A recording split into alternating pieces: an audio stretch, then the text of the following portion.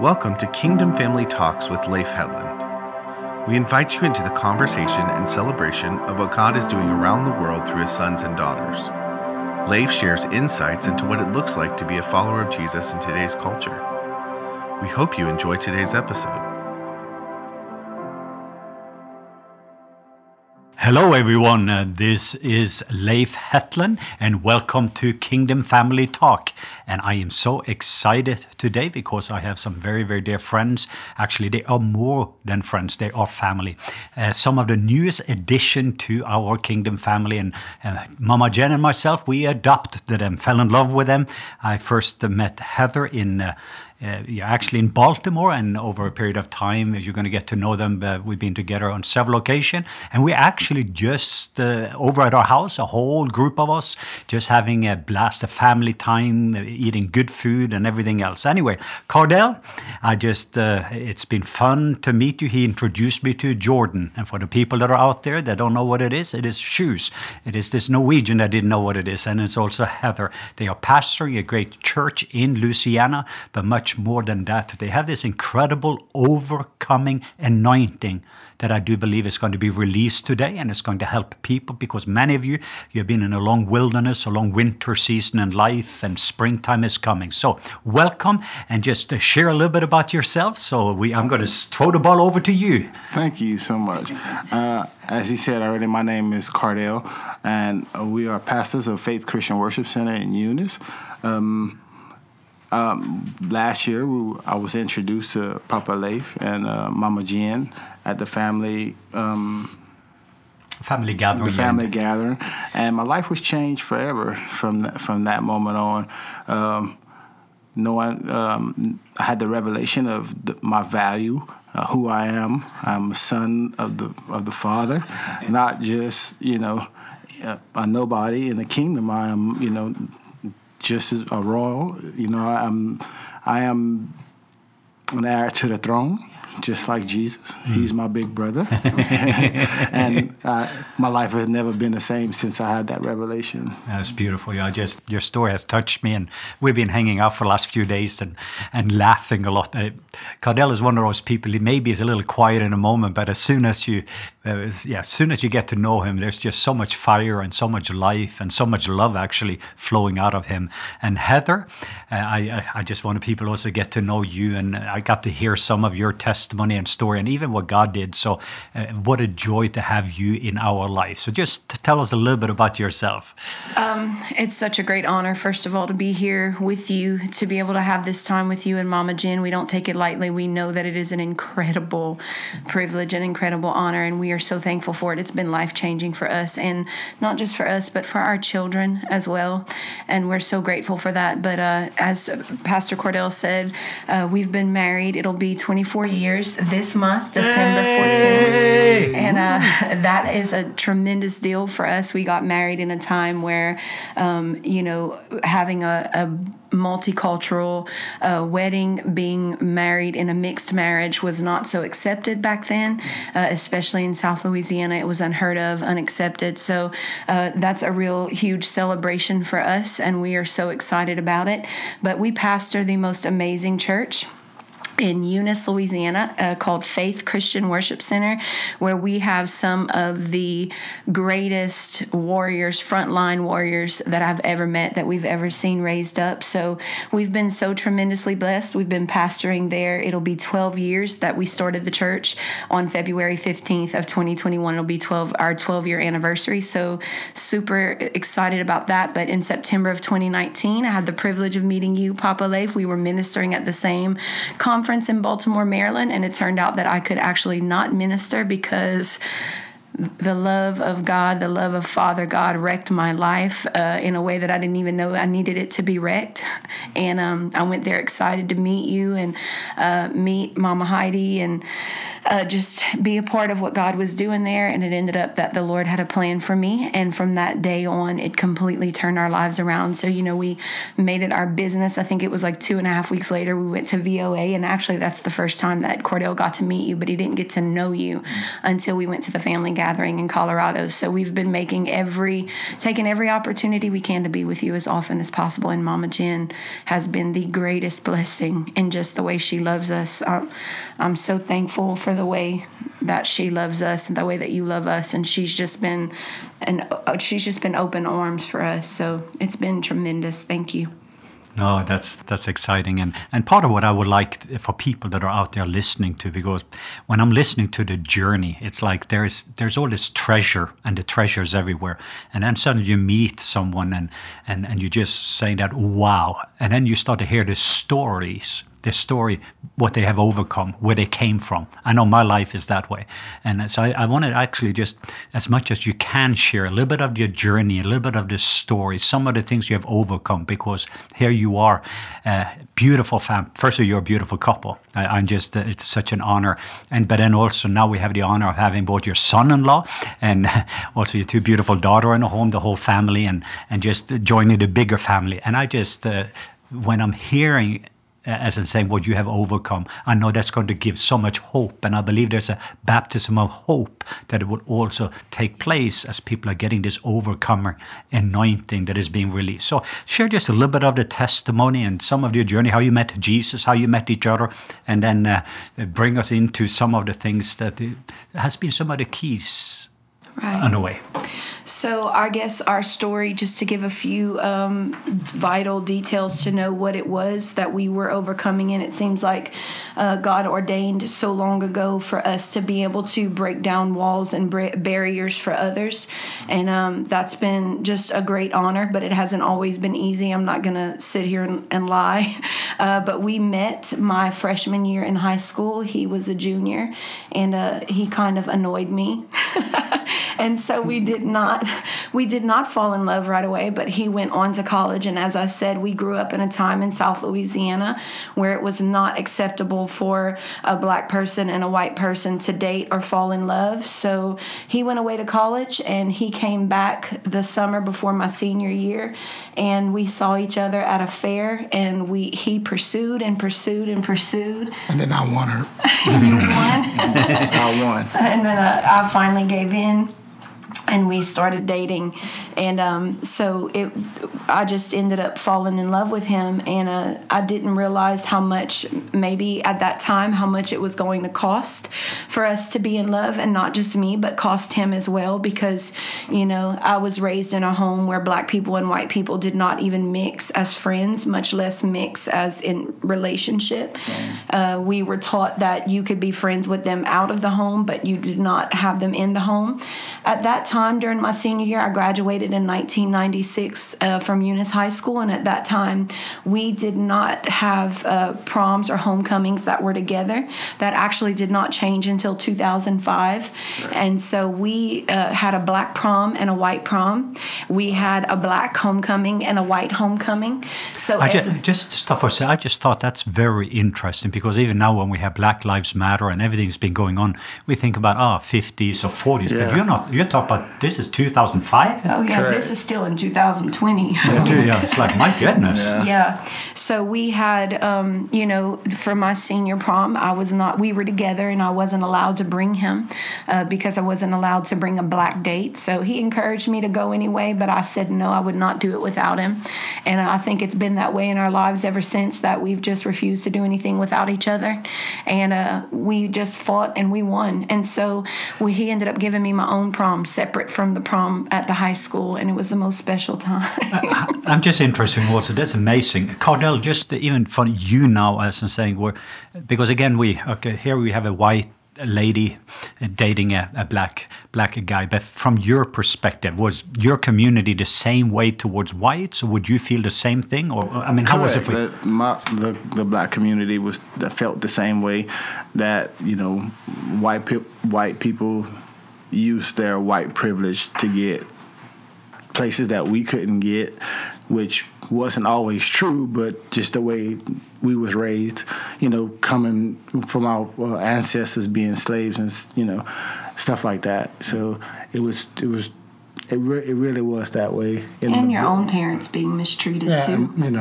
So when I brought her home and I was like, Mom, meet my girlfriend, she was like, no. No. She was like, no way. She turned around and went back in the house and I was like, yeah, you good. And she was like, no, I'm not good. My mom didn't want to have any part of it.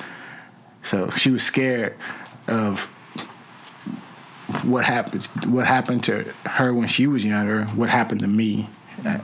Being mistreated because I was with a white lady. And of course we understand in a personal way, because our daughter in North Alabama, in a small Alabama community, when she came home with an African American, of course Rayvon is part of our family, and as I said, and the wedding, I had my family from Norway that didn't know much about blacks. There was no prejudice from my family; they just didn't know. It's like, what is this? And so we had a wedding in Alabama, and just it's been one of the greatest gifts in our life. And Lila Ann has been married for almost 10 years, so we kind of know it a little bit personal. It's personal for us to see. I remember one person who's close to me and say, who is this person in the picture? I said, oh, that's my son-in-law. Oh, no, you're joking. And I'm just a reaction of somebody close to me. And I was like, but I just love that person, of course, back, because again, for me, it is a great joy. And I was not even raised around it. It didn't exist for me. I knew 3 black people before I was 18 years old that I've ever seen in my life. And all those were adopted as babies from Africa. So that's the only thing I knew. So we were never raised that color matter, or it didn't exist in our system. So that's why it's so strange when I came to America. Wow. And then tell us about it. Yeah, so here we are. Wow. Got married? We get married. Actually, my dad is what most people don't know is that I was raised by, my dad was a police officer. He and my mom separated when I was 7 years old, got divorced. And from that moment on, they kind of both went their own way, not on purpose. I think just devastation, life, not having a revelation knowledge of Jesus and who they are in Christ. I hold nothing against them for the life that I had, but I'm the youngest of 4 girls, so I was raised in extreme poverty. When I say poverty and people think, oh, you didn't have, no, I mean poverty. Holes in the floors, 1 pair of jeans, 1 pair of shoes. Until I was old enough, I started working about 10, started working full time by the time I was 14. By the time I was 12, I was drinking excessively. By the time I was 14, I was living the life of a full-fledged adult in every way. And so by the time I was 15, I was already on drugs, partying, led my own life. And by that time, my mom had kind of tried to give her life to God, but she lost me along the way. And, there just was a lot of resentment, a lot of rejection in my life growing up. And the Lord, of course, Romans 8:28 is true, and he turned it all for my good. Yeah. And that rejection turned out to be protection for me because I'm his, and I always knew that. I was set apart, and for so long I thought of it as being unloved and unaccepted. But the truth is that he loved me, and he accepted me, and he preserved me for himself. And he gave me that revelation. So I really believe that that's what gave me the strength to stand against everything that I stood against. So my dad was a police officer, well known in our community. He was in politics. So I was really doing it. If I was going to go all out, I was really going to go all out with it. And so he was actually running for chief of police. And when he found out, I think it was that year that he decided to run for chief of police. But that did not turn out well when I told him the truth that I was in love with Cordell and I was going to be with him. And so I got cut off in every way. And did not have any relationship with my dad for over 1.5 years. He did not come to my wedding, which he regrets so much now. And he was not a part of it. We invited 100 people to our wedding. Babe, how many? 300 people showed up. But they all came to be onlookers. They were shocked. We were the first biracial couple to be married in our whole area publicly. And so that was a, turned out a big group of onlookers. So we had to have police presence. And then we got married, and life did not get any easier. It got harder. And my husband did not come from poverty. His mother was very educated. She was a principal of her school. She worked. My father-in-law owned his own business, and he worked full-time. So he did not come from the life of poverty. He had a mom and a dad in the house his whole life. No holes in the floor. I had my own air conditioning. 2 blue jeans instead of 1. I had more than 2 blue jeans. Yeah, and even some Jordans. In the front. The Lord is good, and overcoming has perks. I have made up for the blue jeans. I now have made up for those. Yeah, that's okay. So we got married, and life got harder. Honestly, we didn't know Jesus, and now we know that God put us together. But and why? But back then we had no idea, and we had no help. You have to understand, there was no one who wanted to touch us. We didn't even we couldn't even find a place to live. Like white landlords wouldn't rent to colored people.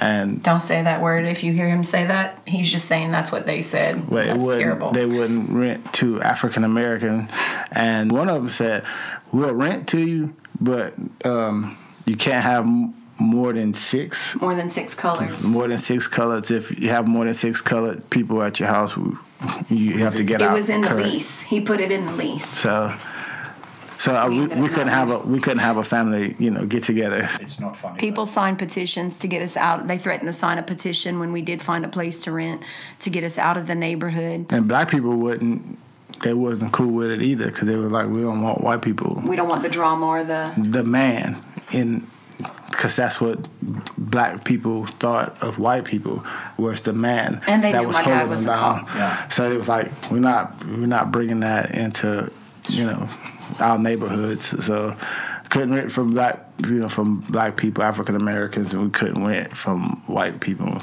either.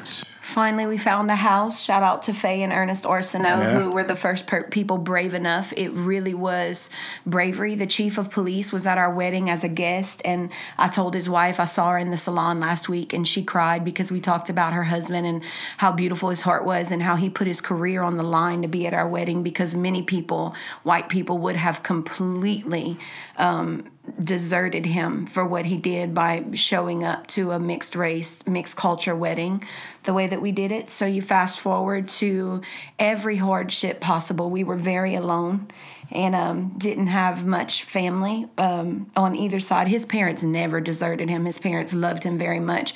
His mom was just so afraid for the life that he would have being married to me, and I don't blame her whatsoever. And in the end, I won her. She loved me with all of her heart. It took a long time, but she passed away last year.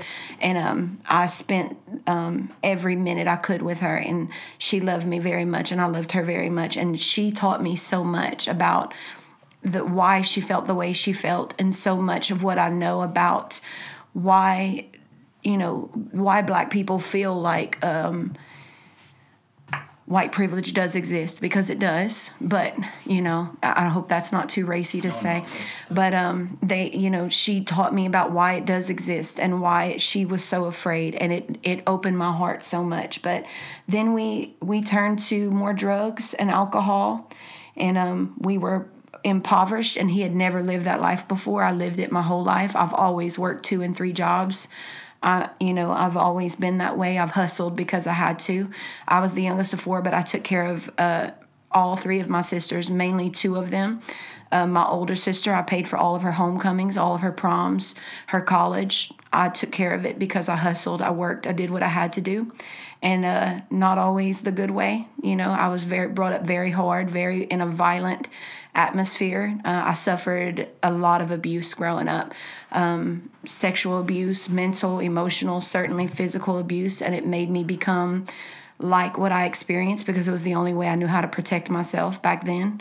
And so I was very combative, very violent in my own right. I just want people even to hear this, because I think that you need to be aware that hurt people hurts people. Absolutely. And so I think that just what we heard Heather say, because some of you are out there hurting, and you're maybe even hurting people because you're hurting, because pain seeks pleasure and you're looking for something. So just continue to listen to this. If some of you even sensing that there's perhaps root issues here, and Right. there's maybe a place in your life where love has not visited yet, and it's going to happen today. So Amen. just receive it. And a lot of, I think, when we don't know, we build, when we don't know the truth about Jesus and we don't know the truth about the love of the Father, we build up walls, and the enemy lies to us and makes us believe that we're protecting ourselves. So when I met my husband, he did not have a violent bone in his body, but my only reaction to disrespect or rejection was to fight, physically fight, because it's all I ever knew.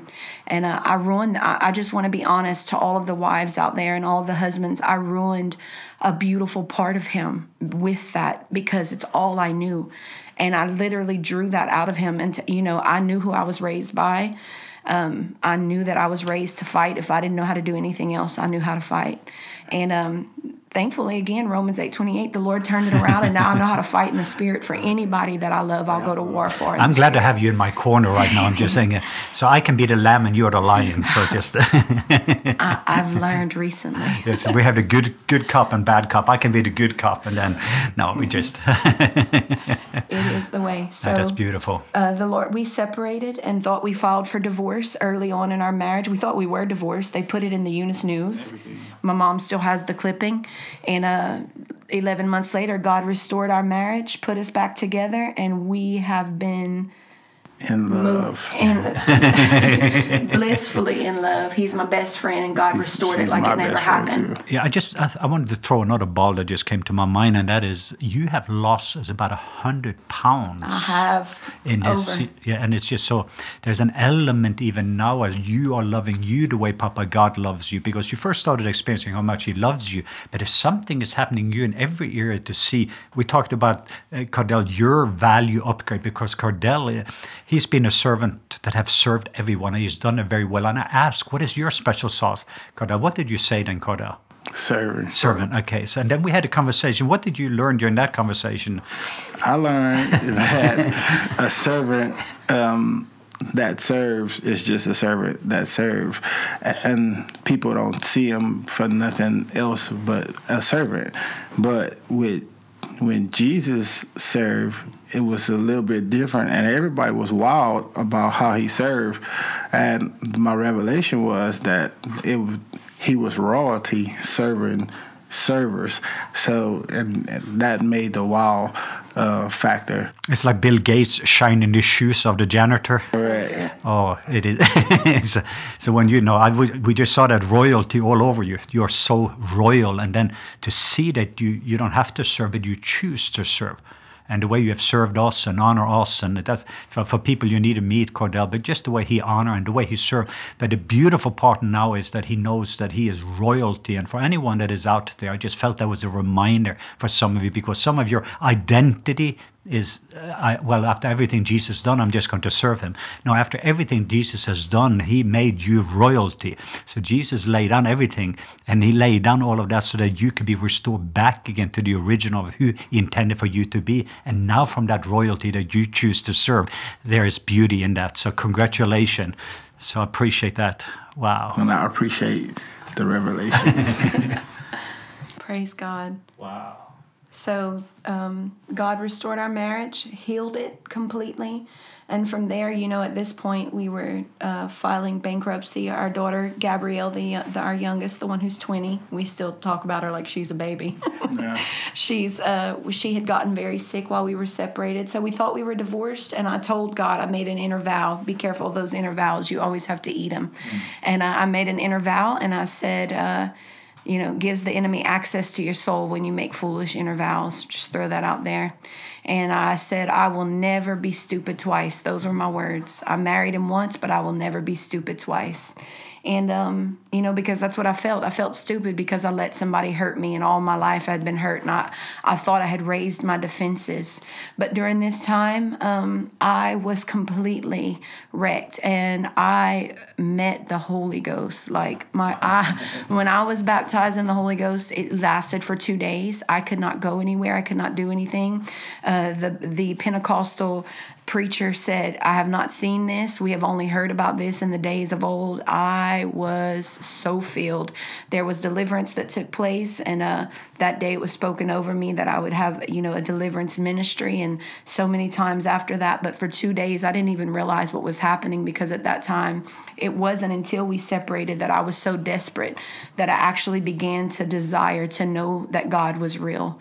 And so that was the first time. The second time of me being wrecked and fully just completely done was last September with you. But there, God just delivered and started to change things. And then within 11 months, restored our marriage. Daylin, our oldest one, who's also our worship leader on staff, and so many other things that she does for us, media, all of those things, youth pastor. But she said when she was just a little girl, Papa Leif, she would say that God came and spoke to her and told her that her daddy was coming home. And I would tell her, I really wanted to say absolutely not. He's never, but I would say, no, baby, that's not going to happen. But it did happen, and God restored our marriage. And we went on from there, met people who loved us for the first time, felt like it was real love, and introduced us to the message of who we are in Christ, our authority as a believer, all of those things. And we began to take what was being taught and apply it to our lives, and it completely took us out of poverty, out of debt, out of lack. I'm living better than I have ever. I am so grateful. I thank God when you've come from nothing and then you have something. I get in my 2020 enclave and I'm like, God, and I pass by houses I saw growing up, and I remember when I was in high school, I would make people drop me off on the next block so they wouldn't see where I lived. And now I pull up at my house and I'm like, this is amazing grace. Like, God did this for me.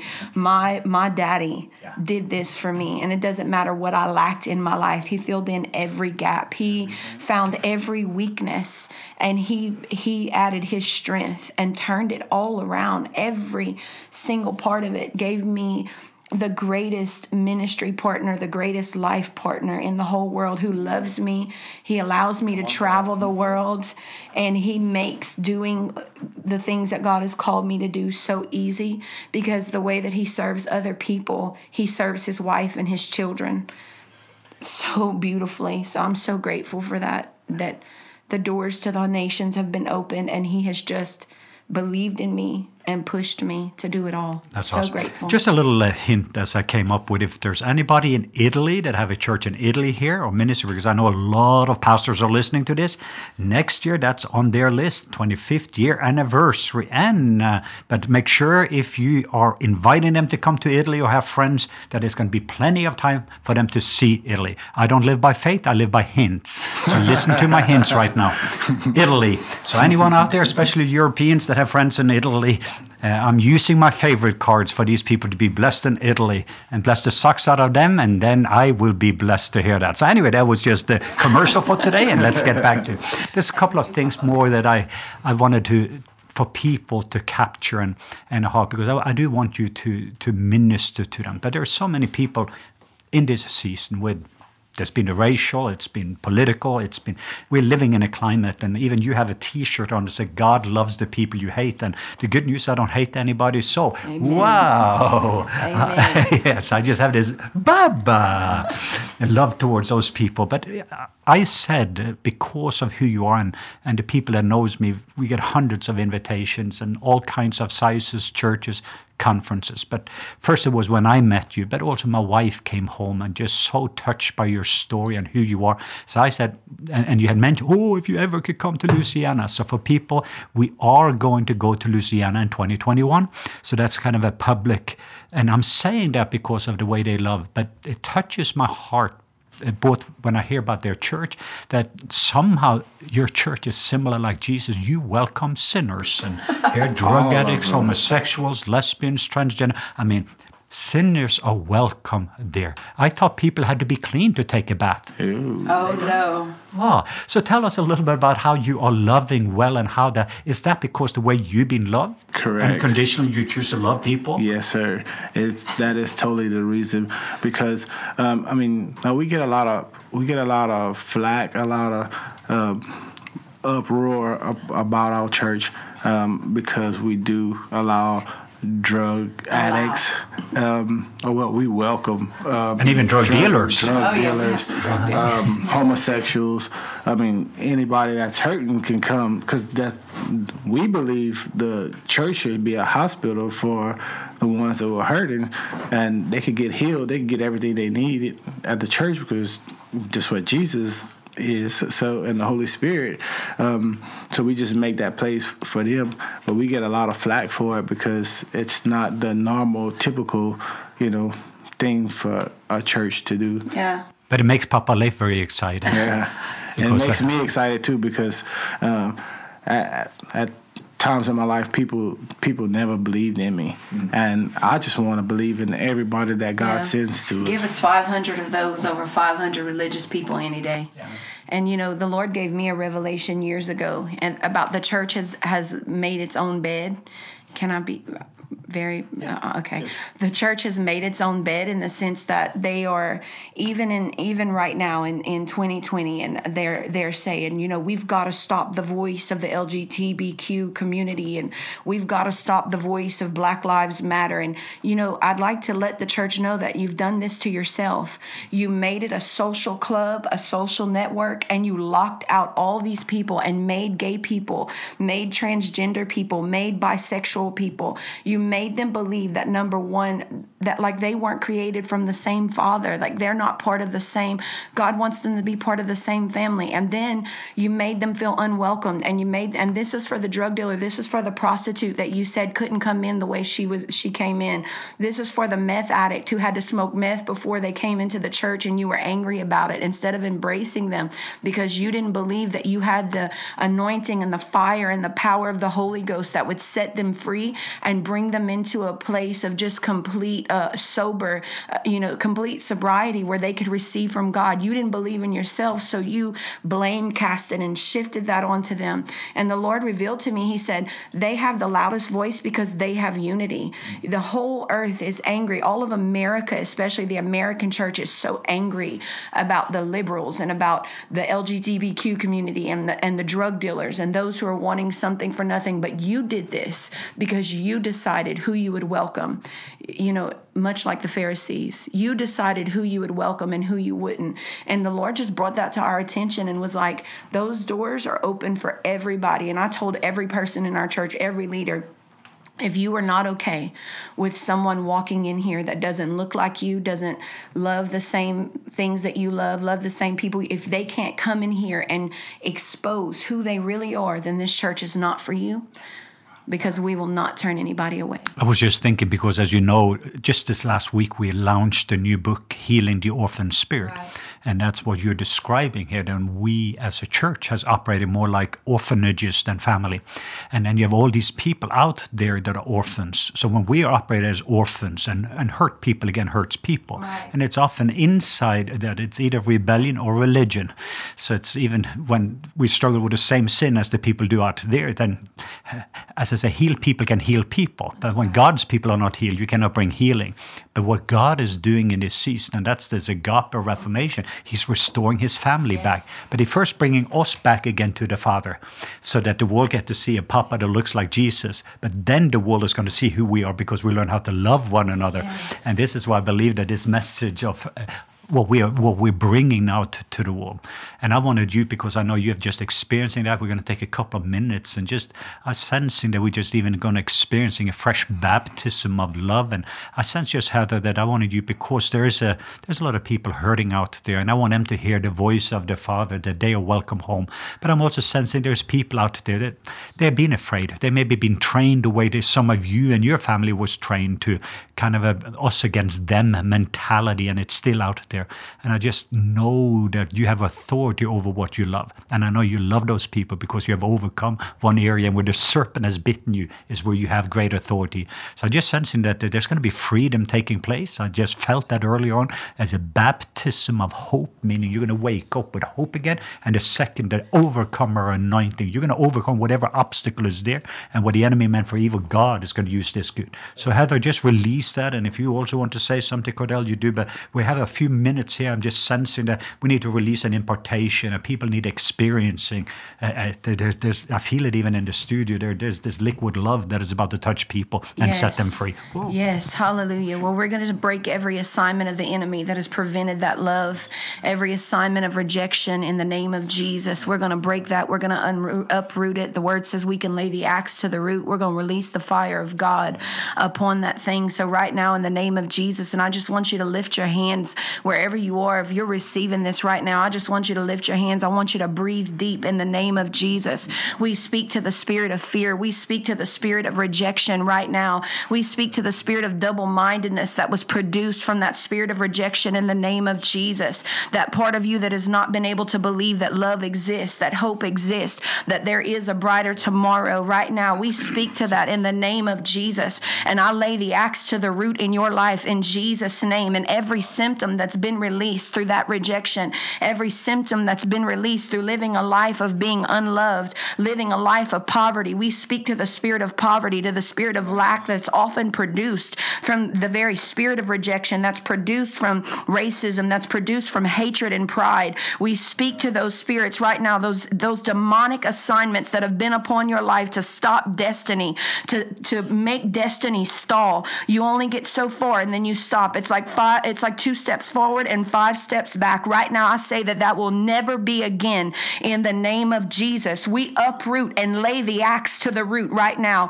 It will never produce fruit in your life again. So I declare that joy is right now. Joy is right now. Where there has been mourning, there is joy, supernatural joy that brings supernatural strength to do all the will of God. And according to Ephesians 3, you're being strengthened with mighty power in your inner man by the Spirit of God as you have revelation of what is the depth, the height, the width, to know the love of Christ Jesus that passes all understanding, that it would become real and relevant to you, that destiny would be blown wide open to you. In Jesus' name, every door open and every adversary to those doors being open would be pulled down right now in Jesus' name. Overcome. You are triumphant in Christ Jesus. The days of sorrow are over. I declare it to you right now. The days of darkness are over right now. I release light, the light of God. I declare light be in the name of Jesus, in your mind, in your thinking right now. Those who have been struggling in their mind and you've been not sleeping from it, constant. I see it's like thoughts are coming like a machine gun right now. I command those thoughts to be silenced in the name of Jesus. I command the thoughts of shame, even the thoughts of what if that are rooted in fear and in unbelief right now. I command them to be silenced. Every tail-bearing spirit who's brought a lie from 60 generations back in your family that told you you were going to be just like what you've always seen. I command the tail-bearer to shut its mouth right now in Jesus' name and to be cut out of your life completely in the name of Jesus. And we declare hope, and it will not disappoint. It will not disappoint. It will not disappoint. It will not disappoint. You have entered in. As you receive this, take a deep breath in for me right now. Breathe out the life of God working in you. The word of God is working in you right now. The dark days have come to an end. Enter into the light and the glory and the fire of God.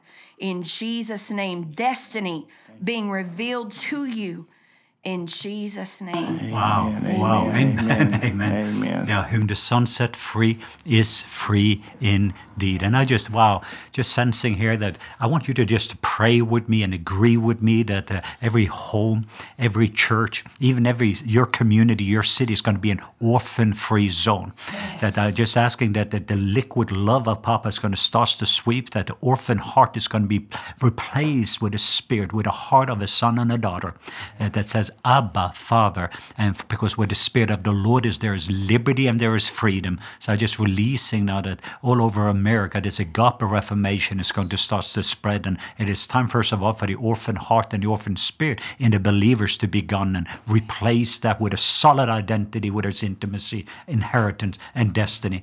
But also I'm just asking now that the world out there that has been looking for Papa God, and they're going to find it by looking into the face of the sons and daughters of glory. So it's says, "Arise and shine, for your light has come." So we do have a Healing the Orphan Spirit book. I encourage you as a businessman, just buy it for every one of your employees, school teacher, let your student get it, Christmas time, church members, that it's just together. I think it's just going to be some tools available to have a major orphanectomy in this season. So I bless you to be an original, not to be a copy. And I just bless you to stepping into glory, sons and daughters of glory, because creation right now is moaning and groaning for the manifestations of the sons and daughters to be released. So I just bless you in Jesus' name. And we're so excited to the next Kingdom Family Talk. Listen to this and then share it with somebody else. Talk to you next time. Thanks for listening. If you enjoyed today's episode, you can follow Leif on social media at Leif Hetland and sign up for our weekly newsletter at globalmissionawareness.com.